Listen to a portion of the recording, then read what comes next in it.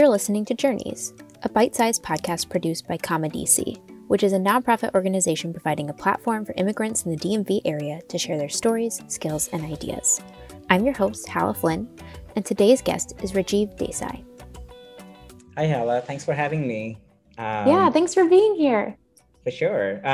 So once again, really excited to be on this podcast. Love Comma DC and all the work that you all do. So big shout out to all of you for the amazing work that you do for our community. My name is Rajiv Desai. I live in Washington, DC in the convention center area, which I absolutely love. For my work, I work as a diversity, equity, and inclusion practitioner. I just started my own consulting firm a couple of months ago, and I've lived and worked all over the pretty much all over the world. But I was born and raised in India, and I moved to the U.S. when I was 20 years old. So many moons ago. Where in India? I was actually born in Calcutta in the east and spent a few years in Bangalore in the south, but also went to a boarding school in a different state. So very early on, and I think many of you will resonate with this issue, which is the where are you from question. I think I always struggle with that question ever since I jumped around a lot just growing up in India itself. So but home is where the heart is. So definitely. So as you just mentioned, you recently made a big change in your life that many people probably fantasize about often. You quit your corporate job and are now forging a path on your own. Can you tell me what that journey and decision-making process has been like? Yeah, absolutely. This is a great question. If I can rewind maybe just 5-6 years, there was a moment 5-6 years ago when I kind of landed on a similar idea or feeling in my mind, if you will, where I knew I wanted to start something of my own. But back then, my challenge was I couldn't quite pinpoint what that was, right? And I think there was some internal confusion in my mind around what does that look like? What do I want to do? And I was struggling with that a little bit. And so I think in the spirit of moving on, I did just continue with my corporate work in many different sectors and different companies. What's different about this time is that in that career and that corporate journey of mine in the last few years, I've made a few pivots and I've landed in this beautiful space, which I'm passionate about, which is diversity, equity, and inclusion. And what that journey has taught me is a couple of things. One is it is super, super important, as we all know and have seen in the last few, even months and years, and even I would say a few days that we're experiencing right now.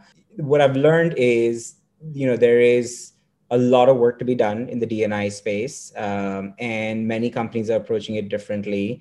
And one of the things that I, was being very mindful of is companies are starting this journey very late.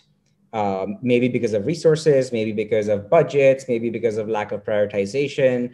And I really wanted to focus on small organizations that are just getting started as a company or as a nonprofit, and help them with their D&I journeys early on. And so while I've been doing this only for about 7 or 8 or 6 or 7 months now, I have a couple of clients already, which I'm proud to say, and I am helping them really just build their D&I journeys in a very organic, sustainable, and intentional manner, as opposed to just doing what everyone else is doing. So that's kind of been my journey. And I think the biggest difference between this moment versus 5 or 6 years ago is that inner kind of fire or purpose that we all look for.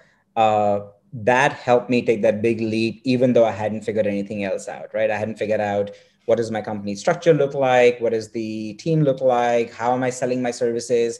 All I knew is what my mission was, and I'm kind of going behind that. And I think everything else just falls into place. So that's been my journey, and I'm really excited to be on it right now. How has your experience as an immigrant kind of shaped that inner fire that you just mentioned? I'm going to answer that question in two parts. The first is really just what does that experience do in the field of diversity, equity, and inclusion, right? If you talk to any D&I practitioner, there's oftentimes a nice, beautiful connection to their own identities. Oftentimes, there are many of them.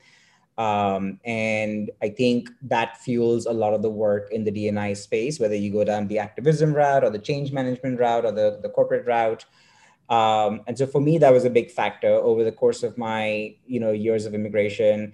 I've noticed moments where, uh, I have felt included, I have felt excluded, I have felt like I've been stereotyped, I've felt that I have been, done wrong because of certain parts of my identity. I have felt unsafe, and all of those uh, feelings and experiences cumulatively, kind of fuel the fire in the body of diversity and inclusion. And then the second piece that I would say is, as an immigrant, we take a lot of chances. We are a little bit more risk friendly, and we seek greener or newer areas. And I think that's been my kind of premise on trying something different and seeing where it goes. So Yeah. How would you connect your choice to leave your job, the previous job that you had, to other decisions and opportunities to take risks in your life?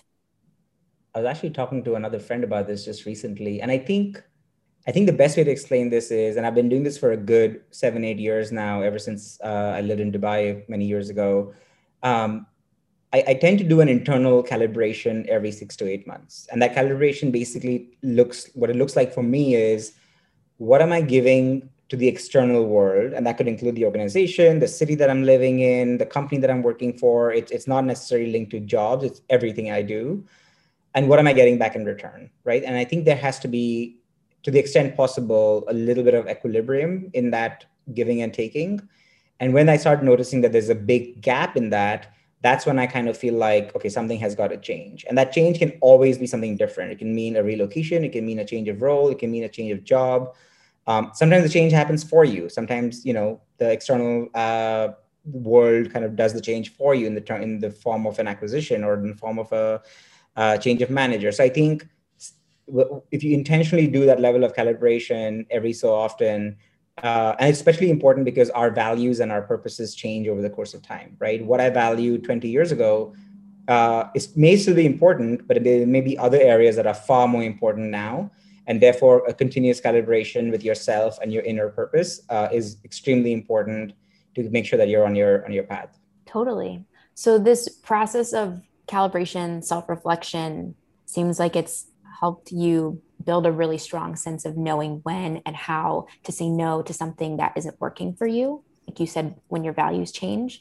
So how did you develop that intuition and how has it served you in your personal and professional life? Oh wow, the power of saying no. I thought I was bad at that, but I think I'm getting good at it.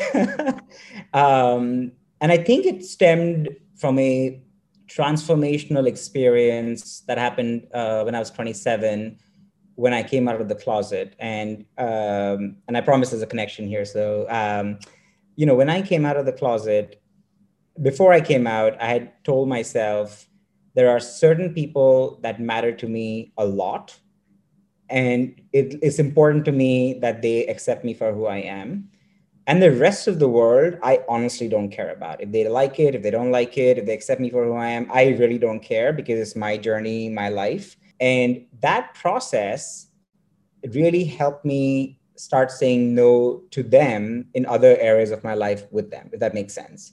Right. So whether it be interacting with them, visiting them, and it could be family, friends, relatives, ex-colleagues, if it doesn't make me smile, if it doesn't make me happy, if I don't feel good about it inside my heart and my stomach, I just find a way to say no and get out of it. I rather not waste my time or my mental energy. It's just easier to say no and move on. And I think the more we do it, the more it gets better. What was your support system like during these risks that you've taken, and how did they contribute to the outcome?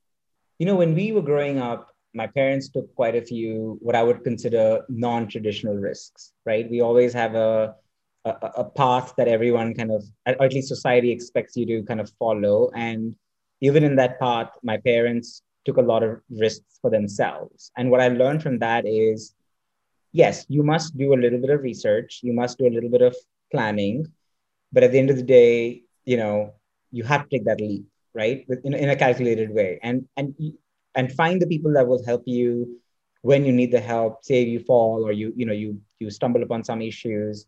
And again, I think that ties in beautifully with people that you surround yourself with anyways, people that value what you value, people that are on the same kind of purpose spectrum that you are, you automatically find that they're the ones who actually push you to take those risks as opposed to hold you back, right? And the perfect example is very recently when I started my own company. I had a bit of imposter syndrome, right? I had this feeling of, what if I don't succeed? What if I can't make it? What if I don't get my first client?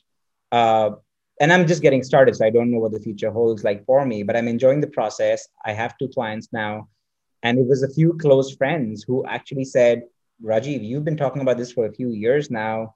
Go for it, right? What's the worst that can happen? And I think the willingness to take risk comes from yourself, but also from those that you surround yourself with, because they share the same values as you do. Yeah, that's so important. When you look forward to the next 6 to 8 months, or whenever your next calibration period will begin, what kind of things are you envisioning for yourself? A new entrepreneur should probably never feel like this or think like this, but I'm going to say it anyways, because I always believe the work that you all are doing creates a bit of a safe space. There is this notion that there are many kinds of clients, and you always want clients that are also on a similar purpose and values journey as you are, right? That would be the ideal situation. And I would really like to see that calibration happening with my clients, to say that, the clients that I work with are also very intentional about this work.